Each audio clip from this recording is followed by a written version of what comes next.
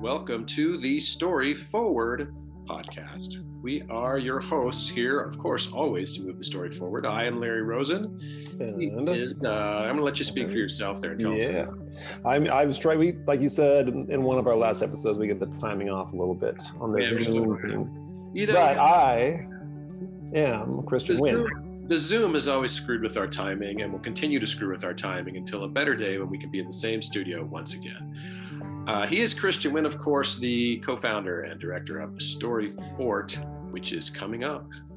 Very soon. It will be coming up. I believe this episode will go live before Story Fort. So March 23rd. March 23rd, 2022. Yes, very, very soon. Very soon. So as we wind down our season of stories from the world of music, we realized there was one area that we hadn't delved into yet.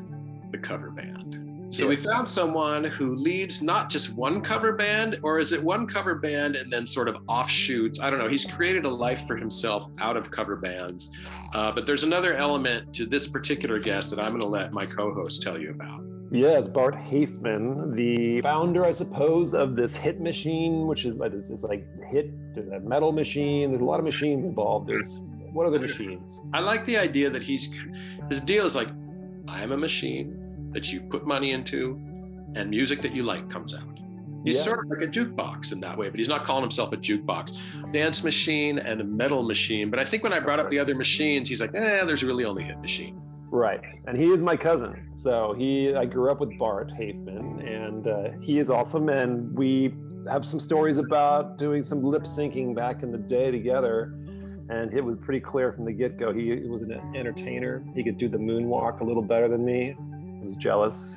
But this was, some time ago. But anyway, we get into some of our family history together with, I don't know, just some stories around the music and wandering Sun River with your pieces of cardboard looking for places to work.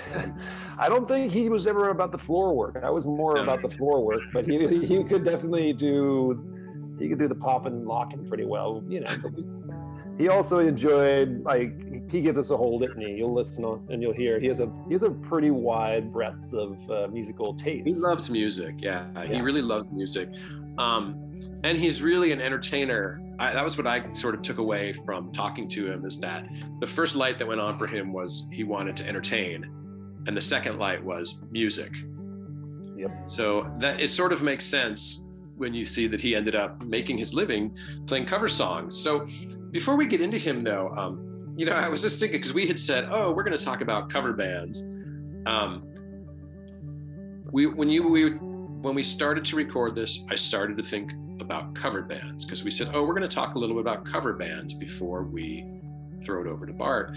And honestly, the first thing that I thought of was like, when we were young, we, and I'm going to speak for you too, and I think I'm right, dismissed cover bands. Well, yeah, mostly we were coming into, definitely. Cover bands were like those people that went to those cheesy bars, there was a cover band playing. Right. I've since kind of done a 180 on cover bands. I kind of love cover bands. Yeah, I don't get to see them. It doesn't seem that they're quite, at least where I live, they're not around that much. We can go see shows at times where they, bands will play, of course, single covers or kind of maybe more than one. That's nice to see a cover, but not like if you go to like Key West and you can go from bar to bar and there's people playing cover music. Yes, which is not quite, I don't think that's quite in the zeitgeist these days as much, at least maybe it's me. I don't know. It kind of depends. Like where I live, I like to joke that you could go out 7 nights a week and see some guy with an acoustic guitar playing cover music. I mean, sometimes, we went last week, we were out and the guy was playing Townes Van Zandt covers. It's like, that's fantastic. Okay. But often it will be, there's one guy, oh man, you got to see him. First I saw him and I thought, this guy's awful. And then I saw him again, I'm like, no, actually he's fantastic. He's got the keyboard. He's got the Panama hat. He's probably in his 60s. And he plays blocks. So like, here's my Billy Joel covers. Here's my Willie Nelson covers. And then in between, he says, how you doing tonight? You guys from around here? He really does that. I mean, but you live in a pretty small town, so I do. There's not that many people who aren't from around there. Or is that part of his That's part of his shtick. He sung backup for the Carpenters in the 60s or 70s. That's his whole, you'll hear it every time. And it's kind of fantastic. And it sort of is germane to this conversation with Bart, because this guy gets what Bart gets, that your job is to entertain. Yeah. You know? And I know. And I just kind of thinking about it right now, I hadn't really brought this to the conversation. And Bart had met my Uncle Joe, who was a lifelong musician. And he was like a lounge act back in the day. You know, he died a few years ago in his late 70s or so. And he really was like, I mean, it was like the torch singer, and he was the piano. He was the piano man, Larry. So he, but I don't, you know, but he would play covers. I mean, that was what you do. I don't think he had many originals, and that was like entertainment back in the 60s and 70s when he was touring and doing that. So, well, you know, if you look back, I've read a lot about old country music, and the history of country music is, you know, there was a guy who'd write a song, and he'd sell it to one singer, and then like half a dozen other people would cover it, and each of the versions would chart. So, I mean, maybe we used to draw a very distinct line between cover singers and people who play originals. And maybe that line isn't as distinct as we thought it was. Right. And it's, as both of us, as writers too, I mean, that's not something you can do. You know, you can't, I don't know, I'm going to read some Raymond Carver songs at my next reading. So, Raymond Carver, short stories, I should say. I had one of my best friends in high school once at our talent show. They were short. They needed someone to do an act. So he went up and did Stephen Wright's entire act. Oh, that's pretty cool that he knew it. Yeah. He came in second, but he was doing covers. He was a cover comedian.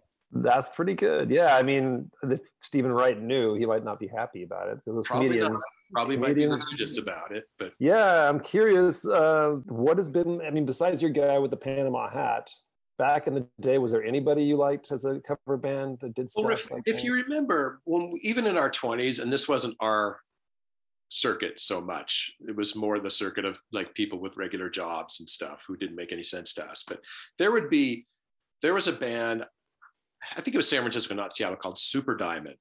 Oh yeah. All Neil Diamond songs, and people lost it for Super Diamond. I can see that. They'd hear songs they like played live. And they could sing along to and kind of do their thing. That's still a thing. Every once in a while, I don't know, I'm somewhere, and I like, even on the jukebox, you know, it comes on and it's like, and that's, I guess, the phenomenon of the cover band may have been birthed before the jukebox. So you know, then probably, yeah. Oh, of course, they must have, yeah. Sure. If you walked into a honky tonk somewhere, you're not going to hear someone playing originals. You're going to hear them playing Hank Williams songs. Yeah. So maybe the jukebox killed the cover band, you know. But then you know, we don't get into this with Bart because he is a hit machine. But there's a difference. Is there a difference between a cover band and a tribute band? Because a tribute band only plays one band's music. There's like Hell's Bells, which they're a bunch of ladies who play Belles, Hell's Bells. They play only AC/DC songs. And Elvis, yeah. Elvis. Yeah, I mean, there's some of our friend Phil Bodie back in the day. He apparently, of course, he had like been to some Smith's cover band sort of show, like, yeah. And we went to a show in Boise, Idaho, you know, that we referenced, I think, where it was a kind of a one-off cover band where it was thrown together for a practice New Year's Eve party, which is actually a party for Radio Boise. But they were playing B-52s all night long. They played the entirety of the B-52s' first album, and then they played Home Private Idaho, which, as a visitor, really nice moment for me. It was a great moment. Yeah, it was really nice. Yeah. So as we get older, you know, and as we get a little less judgmental, I think cover bands are kind of awesome, actually. I see them all the time here, or cover people. I would say I'll give one shout out to a band called the Dudley Manlove Quartet. I've heard of them. They were from Seattle, and we became kind of, this is going to be, you know, another episode, or was another episode of the super fan. We would follow them to bar, and they would like shtick it up. You know, they would do the whole, it was kind of that era, like Swingers came out and the people were wearing suits, but they were, the lounge stuff kind of came back, but they would, and there were several bands that did this, like sing, like perform "Smells Like Teen Spirit" like in a swing lounge style, that kind of stuff. So we enjoyed that for a while because it was funny and it was also fun and it was a party for sure. That's when there wasn't social distance, there was ironic distance. There we go. That's a good way to put it. Maybe we should get into the episode on that there. Yeah, let's do that. Let's throw it to Bart. Bart, take it away. Bart Hafman, welcome to the Story Forward podcast. We have been trying to nail you down all season. And in fact, before, Bart and Christian have a pretty strong connection that I'll get into in a second. But before we get into that, not only have we been trying to nail you personally down, but before even that happened, we were trying to figure out, we wanted someone who is in a band that plays covers. And I don't know how much Christian filled you in on what we're doing this season. It's all stories from the world of music. We've had all different kinds of players. And by that, I mean, not just musicians, but also journalists, promoters, record label owners, that sort of stuff, producers. I said, we got to get someone who plays in a cover band because that's a completely different experience than playing originals. And I'm sure, and I know with you, being in a cover band is only part of what you do musically, but it's a big part of what you do musically. And it sort of sets a different sort of world up for you. So we're going to talk a lot about that today. But before we do that, I want you guys to tell us about your special connection. Cousin-ish bond. So Bart is family, and we were just talking about this. I guess we're not blood relatives, and we never really thought about that much growing up. But our mothers were best friends from way back in the day, and I've always known his mom as Aunt Judy, and my mom's always been Aunt Kay to he and his sister. And so we have a lot of memories that go way back to basically our earliest days on this planet. And do those memories at any point include moonwalking? Weird that you mentioned it. I was going to say, so we did all sorts of stuff, and I have always enjoyed my time with Bart and his sister Crystal. But Bart and I and my sister had we palled around quite a bit back over really through high school and a little bit at times into college years and a little bit in adult life. But most of my memories, or at least are of our kind of up through high school days, and some great stuff. And one of the things, Bart, I'll let you talk about this in a second, but we would go to a place called Sun River in Central Oregon and vacation there.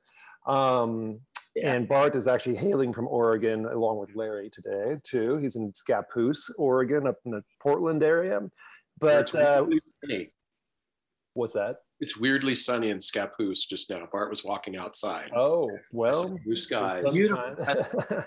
But almost snowing earlier today, which is crazy. Yeah, that's kind of how it's been here too. But so we entered together, Bart and I. I know Bart's always been a musical person on many levels he can tell us about, but I remember very well we would go to Sun River, and it was there was like a team dance type thing that always happened there that we would go hang out at the Grand or the Great Lodge or whatever they called that, and there was a stage, and there was they had like a lip syncing contest that I think we won, but we played, well, as far as I remember, there was definitely Michael Jackson involved, but I thought we did like the Clash as well. Should I stay or should I go?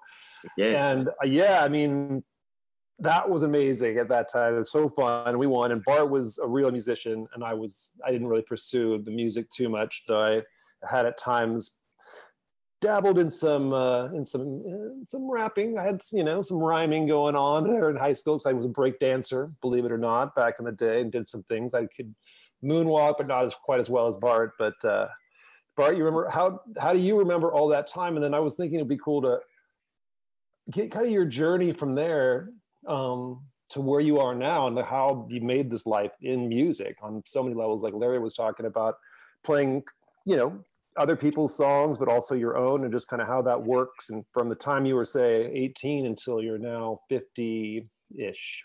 Yeah. So. Yeah, man, it's like where to start. But that those Sun River little performances were like really, forming in a lot of that. It gave me a real taste of performing, which there was a lot of people stuffed into that Great Hall area. And just to hear the cheering and all that kind of stuff, and feel the energy from the crowd and all that, just made a real big difference. And even the setup, us rehearsing that stuff, coming up with the concept, that, and watching that become successful and people like it. If I could rewind a little bit, I mean, I can remember as early as like 6 and 7 having like a little like a Mr. Microphone. Ooh. And sing to like the Bay City Rollers I loved back then. And so I'd sing in that little Mr. Microphone. And I became obsessed with Kiss somewhere along the line, and the drummer from Kiss, especially because he would like go up on that elevated truck lift. And yeah, remember, I was trying to talk my parents into getting me bunk beds in my room, mainly because I wanted to put the drum set up on the top bunk. That's awesome. It wouldn't have fit. I just knew I wanted it off the ground, and I wanted it, to be elevated. Did you go full Kiss Army with the makeup and everything at the time? Was that part of it? So it's part of it too.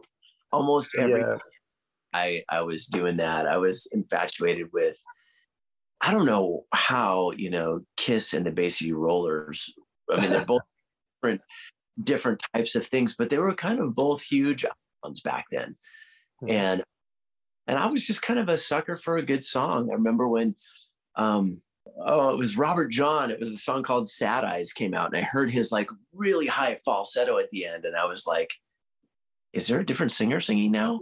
Mm-hmm. I got obsessed with like the high male vocal. And then Prince came out with the song, I Want to Be Your Lover. And that was on American Bandstand. And I heard that, and I was, it completely different than Kiss, but still great tunes, great performers. And I just, I started picking up instruments and learned how to play all the like main band instruments, and was writing my own music and my own songs and loving it and experiencing some local success in a small town. And people recognized, it for what it was. And when I got outside of these walls, I realized how difficult it was to make a living, an actual real living that you could live off of in original music.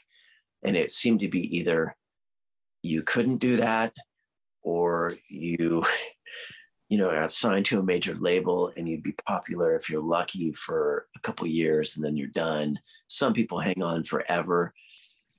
And even when you're there for a couple of years, sometimes you lose a lot of control over your music and the way it is recorded and the way it's produced and how they present you as an artist. And once I started having kids, I was like, man, I can either put my musical gifts to use and make money somehow in a cubicle. And I tried the cubicle. I tried working for a record label, which I thought would be the best cubicle job I could ever have because it was still in music. And I still didn't like that. I couldn't leave for lunch when I wanted to. I didn't have this spontaneity to my life that I felt like was pretty much going to die if it wasn't there. Yeah. And so I'd never really performed cover tunes other than like people's weddings when they asked me to perform, particular, learn the song for our wedding. But my concerts were trying to be, more original music. And so I remember getting my first real corporate job, and they wanted covers. And I learned like a U2 song. I learned like maybe 5 covers. How did your band take to that at the time? I think it was a weird shift for them. All of a sudden we're doing Still Haven't Found What I'm Looking For. And we're outside at I think it was the Portland World Trade Center downtown for some outdoor event during the summer. But it was a big crowd. And I looked at the size of the crowd and I was like, this is a good gig to have. This is way better than the other gigs I'm getting. And I'm doing some people's covers tunes, and the response was great. And we ended up getting booked more and more for that kind of thing. And I remember making this conscious shift in my mind. And I'm like, I'm going to do the cover band thing. I'm going to pursue it like, I mean, Kiss wasn't the best band, but they were the most exciting, I felt, at least at the time. They offered something different. Their attitude towards it was, you know, if we're going to be the greatest rock and roll band, we're going to look it and we're going to present it that way. And so when I came up with the name Hit Machine, we actually all wore outfits, not like Kiss outfits, but like Kiss did.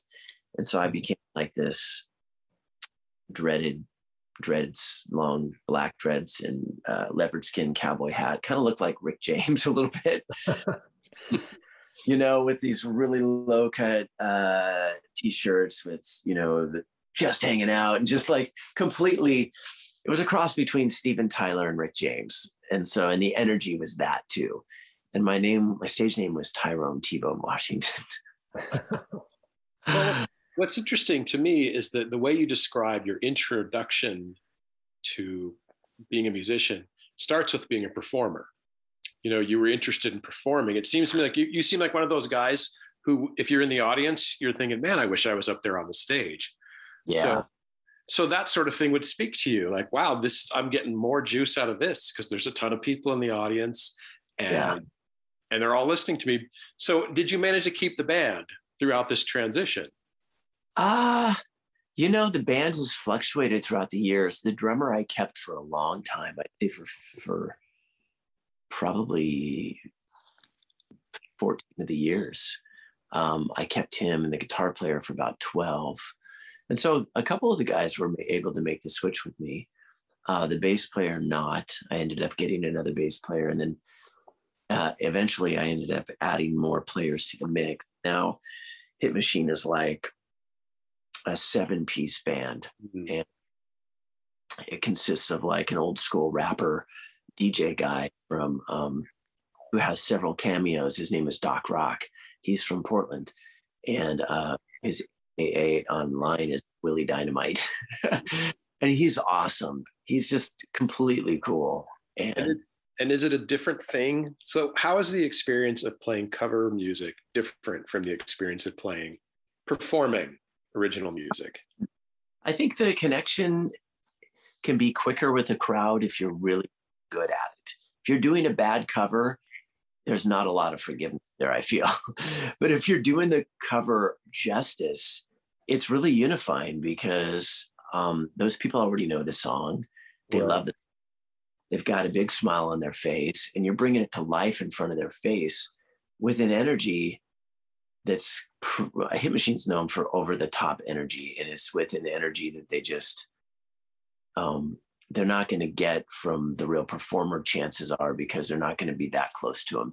Right. And I can confirm that energy too. I've seen Bart play many times after that lip sync contest, and just not too many years ago, I just remember you playing some Bruno Mars at Sun River. Once again, a return to a place we were many years ago, but it was actually for the public and just the crowd singing along. Whatever song that is, Uptown Jam, or that. I'm not a big Bruno Mars guy. Okay, yeah. That's that one. And I remember that, just you dancing and just going crazy, and everybody doing the same thing in the crowd. So there was a lot of energy, and it was fun to see. Among other songs, you did well that day. But yeah. And somewhere along the line, you made this the way you make your living. Because are you in all the other bands too, or are you managing these other bands? Hit Machine, Metal Machine, Dance Machine. That's what's on your website. Yeah. Metal Machine, I am the singer for. We don't do it too often. It's almost like an alter ego. We do songs from Metal Machine. It's basically 80s metal inside of Hit Machine, but only like 1 or 2 a night. Okay. To add spice to it. But we realized, man, I come from that 80s hair band era, and there's a lot of people who like this. When the need comes up, like Vince Neil came to one of the casinos, a singer from Motley Crue, and we I think he's like a lot older than I am now. He wanted to play early, so he went on first. And then after that show was done, we went on after him for like an hour and a half. And we played like the best of, Rad, Motley Crue, Halen. We played an Autograph song. We played AC/DC. Yeah. And I remember really well, actually, also one of my favorite things to do when we were hanging out back in the day, you guys had cable. We did not have cable. And we watched a ton of MTV when it was first coming out. Yeah. And how much, I'd be curious, like, that obviously influenced a lot of artists, but yeah, maybe that showmanship or just sort of the put together videos and the hair bands and all what they brought to MTV. How much do you think that influenced you at that young age? Then you were just out of junior high or early high school, but yeah. Yeah, big time. I would say. I still see the videos in my head when I'm performing some of that music. It was that influential on me. Back then they had like Saturday night concerts they would show on TV. They would repeat them over and over and over again. So I'd get to see that live dynamic and feel it and see how they interacted with the crowd. And I noticed some people were really good at that. Some national artists were actually really bad at that. Some repeated the same thing over and over again in between all the songs. And it was like, is nobody telling you that who's your handler? Who's helping you with it? And some people were just like masterful with it and maybe didn't even have the most musical talent, but they just knew how to work a crowd.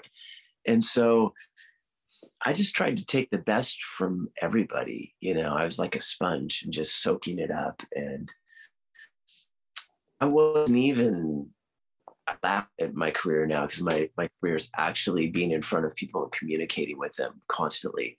And the more for me, because I feed off that energy, but I didn't even like giving a report in classroom when I was young.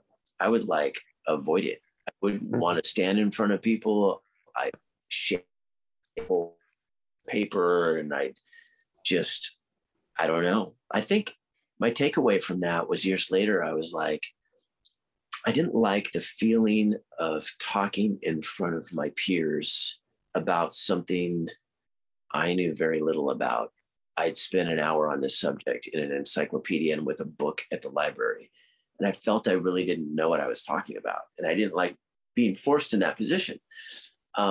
It wasn't the fact that I didn't like being in front of people, I don't think. I think I just wanted to communicate something I was passionate about and something that I really had spent a lot of hours pursuing. And I really had like information to deliver to that was like useful. Yeah. And I mean, for sure, knowing the early days, back in the original story of us doing the lip syncing, it was like you definitely that came to life in a whole new way, just being up on stage and rehearsing to be up on stage. So it's clear that was like a life calling or a talent that was kind of unleashed once you started doing it. So yeah, I think that's pretty cool. And you kind of have to do that. And I don't know, Larry, for you, what do you think, what are some great bands that you like or admire for their performance value, and see if Bart is on the same page, maybe? Well, so, Bart, one of my favorite debates is who's the best front man in the history of rock and roll. Oh, yeah. And we all know it's Freddie Mercury, but building off something you just said, one of the best frontmen in the history of rock and roll is David Lee Roth, and he's nowhere near the most talented frontman in the history of rock and roll. You're right. As a singer, but he's very talented as a showman. Now we've talked a lot about showmanship and your comfort with that and how important that is to you. There's something else I'm interested in too. In a cover band versus someone who's doing originals, how much higher of a level of professionalism is expected from you? Like people that do originals, you hear all kinds of stories, the Replacements being famous for being the most unreliable band in the history of rock and roll. But I would imagine someone who's in a cover band, reliability is probably one of the most important things. Oh, yeah. Yeah. Consistency, reliability, always delivering a show that's positive, that makes people feel good. Because I'm being hired by like Nike, Intel, Sony, all these corporations. Columbia Sportswear just hired us. What's that? Hood to Coast. Those big things out on the beach. I mean, they're big. They're big deals. Rose Festival in town here. We just got hired for that, and you've got basically two to 2.5 hours to make your impression, and whatever impression you make is also made upon the person who hired you. But doesn't that impression start well before that too? Yeah. It really, it's just, over the years, I think I've been doing this 21 years now in Hit Machine. And it's just, set up times, getting there, having great sound, making sure that we've talked about all the specifics as far as power is concerned, because the power's got to be able to handle the PA system and not be shutting off too, because we're too powerful for the power. Right. And I would think that also like a big skill set would have to be like reading the room and like being able to be flexible with your sets and, sort of understand, they didn't really like that Led Zeppelin cover we played, so let's go for I don't know, the Rolling Stones or whatever you choose. But maybe you have a good example of when you've had to kind of shift midstream rather to kind of be like, this has gone a little bit sideways and now we got to get this crowd back, kind of thing. I do that all the time. That's one thing people have to accept when they're in Hit Machine is there's not a song set list. I tell them what the first song is, and halfway through this first song, I use a lot of psychology in what I say to the crowd and also in witnessing the crowd. And I look for people who are influenced in the crowd. And there's positive influencers and there's negative influencers.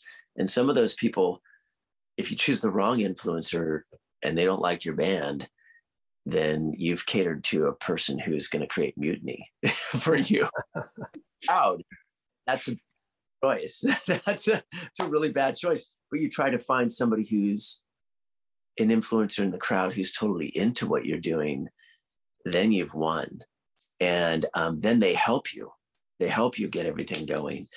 And but I've got hand signals similar to like a catcher would have for a pitcher. And I turn around and I look at my drummer throughout the set. And I'll like point up or I'll go like this, or I'll do something that, makes some certain dance move. Like I've got a dance move I do when I want to play Staying Alive. I back at the drummer and I go like that when I want to do Blurred Lines next. He did what did he just did like a V motion across his face for the listener. Right. So we're only audio. They'll look at me and they'll be like, what? The new or like a new drummer, I'll look at him and I'll turn around and I'll go like that. And that means I want to play Kiss. And they'll look, so. like, no, it's like, what are you doing, man? What's going on here? You didn't tell me everything about this gig. Right. We have a couple more minutes left. And I have at least 45 minutes more worth of questions to ask you about, cross. I know you're a youth pastor as well, is it? Music pastor. Music pastor. I know there's got to be a lot of skill overlap and aptitude overlap and reading the crowd overlap. That's interesting. I know you do you're still making original music. I have a lot of questions about how one feeds the other, but since we only have a couple minutes left, what's been kind of gnawing at me is, do you get to play the music you like? Yeah. Like tomorrow I've recorded a song called February 26th, it's kind of like a shout out to like Prince style. Keyboard player actually played with Prince. His name is Christopher Turner. He's fabulous. My bass player is Snoop Dogg's uncle. So nice. It's weird. It's a weird collection of guys, and we're shooting a music video for it tomorrow night, and it's going to be super cool. And we do try to insert whatever original song that we're currently promoting into into our sets, and so it feels like we do still get to have some musical freedom and do some creativity and artistic. It hits us on an artistic realm, I guess, where the songs night after night playing the same covers, I still love them. And when I'm tired of them, I drop them and I add another one that I love. So, well, it's funny. I wonder if for bands that last too long, like the Rolling Stones, if they basically end up being a cover band of themselves. Right. Yeah. Right. I think we've reached the point where people actually, there's a whole younger generation that thinks we're the original artist who plays those songs. Yeah. Like I'll get things from moms. They're like, yeah, I was taking my kid to school today and Pour Some Sugar came on. And they said, oh, Mom, it's Hit Machine. And we're like, oh my gosh, the kids think those are our songs, So that's really funny. Yeah. And actually, now that I remember it, you handle all the business aspects too, as well, right? Yeah. So you are a one-man rock and roll machine. Yeah.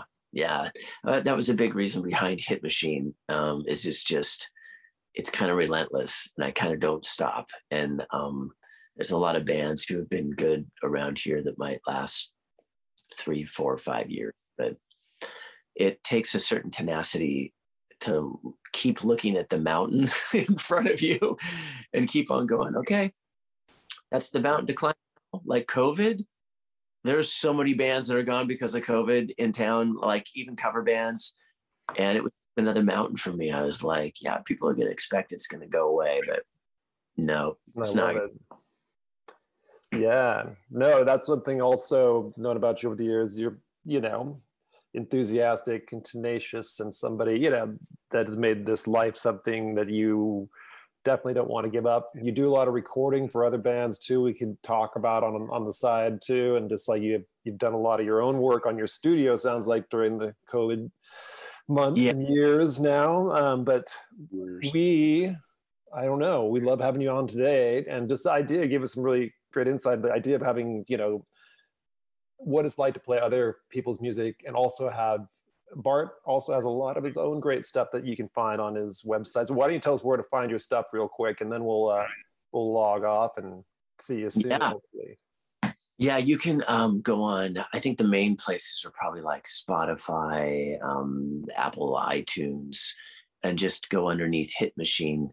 I try to release singles now. So I just put a lot of effort into a single. And it's about every 4 or 5 months, we'll release another single. There was a Christmas tune.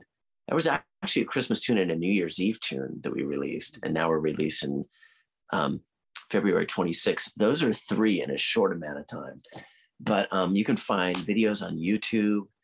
And you can go to the website, hitmachineband.com. And you can find links to all that there. So, yeah. Yeah, and we'll get some info from you to put up on our socials and our website for this podcast, and for some of our other Story Fort stuff and things around the Treefort Music Fest, to let people know like where you're going to be when. So I'll hit you up and we'll get those details for you to put in. And I've checked the website. There's a pretty good chance you're going to find Bart playing music. Yeah. There's a lot of gigs coming up, and it's just we just keep moving forward. In fact, I'm doing the final mix for February 26th tonight. I was listening to rough mixes in my car today, and I'm making notes, and I'm like, I'm going to fine tune those things and make the final bounce, and we'll be doing the music video tomorrow. So, well, sweet. Well, thanks so much for coming on, and I'll be in touch soon, and hope to see you over in Scappoose or the Portland area. Maybe they'll play a show in your town, Larry. It's not too far away. We only book single men with acoustic guitars in our town. Well, maybe you can change that dynamic. Yeah, everyone jokes about me like that's the guy who wishes there were drums. Yes, well, we'll discuss it all. But Bart, thanks so much, and we'll just see you soon, my friend. Thank my you, cousin, family, and for sure. Say hi to your family for me. Will do. You too. Okay. All right. All right. So good session with Bart. I wish it could have gone longer. I had a lot more that I was curious about. But it's hard not to get swept up in the positive thinking and enthusiasm of that guy. You're fortunate to have been able to spend so much of your childhood with him, popping and locking. And well, we brought it up in the interview, but just that when MTV became a thing, that was where I watched many of the first videos at his ancestral homestead in Scappoose, Oregon. There was MTV, and it was. I remember that very well. That's where he still lives, and his folks do. And it was just cool to kind of reconnect with Bart. And we want to thank him, of course, for coming on. And go check out the Hit Machine. You can check it out in the show notes. There's going to be links in there and whatnot. But also, if you want to book a wedding, you want to book a bar mitzvah, you want to do, I don't know. A lot of people in Scappoose booking bar mitzvahs, maybe not, but not as many. Also, if you go on his website and check the calendar, I mean, you can pretty much pick a weekend and you'll be able to go somewhere and see Hit Machine. He works, that guy. He does.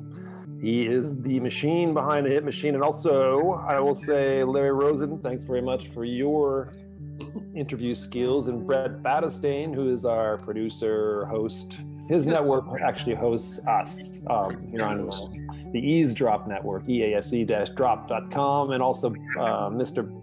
Jared Bostrom, who's our editor, and has to do a few things to fix up all this kind of yuck that we put out there sometimes. But I will say that it's been really fun to have revisited all this with Bart. And like I said, you'll have all in the show notes. You can find all things Bart Haifman and all things Hit Machine. And what do we keep doing every week, Larry? Well, before we do that, we want people to our Facebook group page. Oh, yes, we do. Forward. We don't have an Instagram. No, we need one. We don't have one.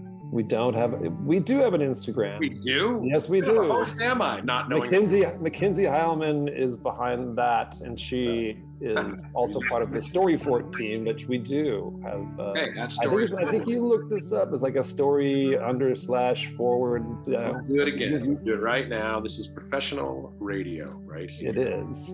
Story forward. Story.forward. Story.forward. There we go on Instagram. I think, we want to send you there as well. All right, that's all I got for you. Until next time, what we're going to do is keep the story moving.